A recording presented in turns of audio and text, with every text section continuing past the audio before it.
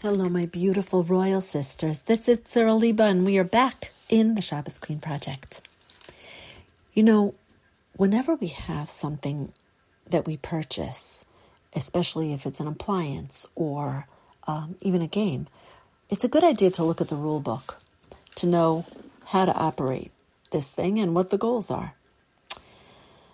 Shabbos is probably the most important place to look at the rule book, because in his introduction to Mishnah Brura, the Chafetz Chaim warns that the only way to ensure Shabbos is properly kept is through constant review of its laws, its halachos.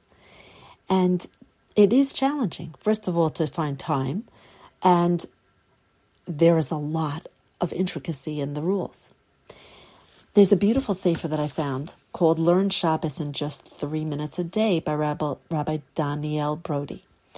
It's a very simple, beautiful sefer, and since we've been learning so many things about Shabbos for over 5 years, Baruch Hashem, I feel that I'd like to incorporate this because it's quick and easy. And I'd like to give you all my perspective on Hilchos Shabbos.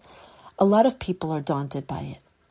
It's very nitty-gritty, but there's a reason, and it's really because it's an invitation. We are royalty. And there's privileges, and there's also protocol. Hilchos Shabbos is really nothing less than an invitation to be all in. You know my famous AI of the Jewish people? All in. Like it says in Shema, with all your heart, with all your soul, and with all your resources. Hashem invites us in to have this partnership with Him, because we are the partners of Shabbos. To have this partnership in a very real way, in everything. The most mundane, the way you make coffee. The most trivial things. Hashem says there's no such thing as trivial. I'm part of all of it with you. So, since we are Hashem's partners, and we're His children, we're Shabbos' partners, and we are Hashem's children. And like children, we want to please and praise and express our love, and we also want to listen to our parents. Those are the dualities of Shamor and Zachor. And in order to guard and to remember, here we go with the first halacha. Very simple. The Torah says on the 7th day, it will be a day of rest, a holy day.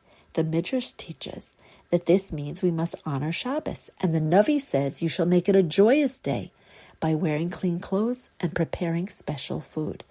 And this is not a mitzvah to be taken lightly, because the sages tell us that anyone who makes Shabbos special inherits a great portion, is saved from the rule of the foreign world, and merits wealth. So what are the 3 levels of honoring Shabbos? Those who can, Baruch Hashem, I hope we all can, should buy special foods like fish, meat, and wine, or whatever other food is fitting in honor of Shabbos. We know our livelihood is predetermined between Rosh Hashanah and Kippur, except for Shabbos. Hashem gives us extra allowances. The more we spend, the more we get. Even if someone has limited funds, they should at least buy something small, special for Shabbos. Even a small loan if necessary, because Hashem promises to pay us back. And if Chas v'Shalom someone's extremely poor, they shouldn't depend on others, but they should not take out a loan. They should minimize even more their weekly expenditures in order to do something small for the sake of Shabbos.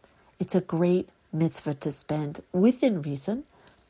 And when we buy special things for Shabbos, it's a beautiful idea to say, Lekavod Shabbos Kodesh. I'm buying it for the honor of the holy Shabbos. There we are. We did day 1.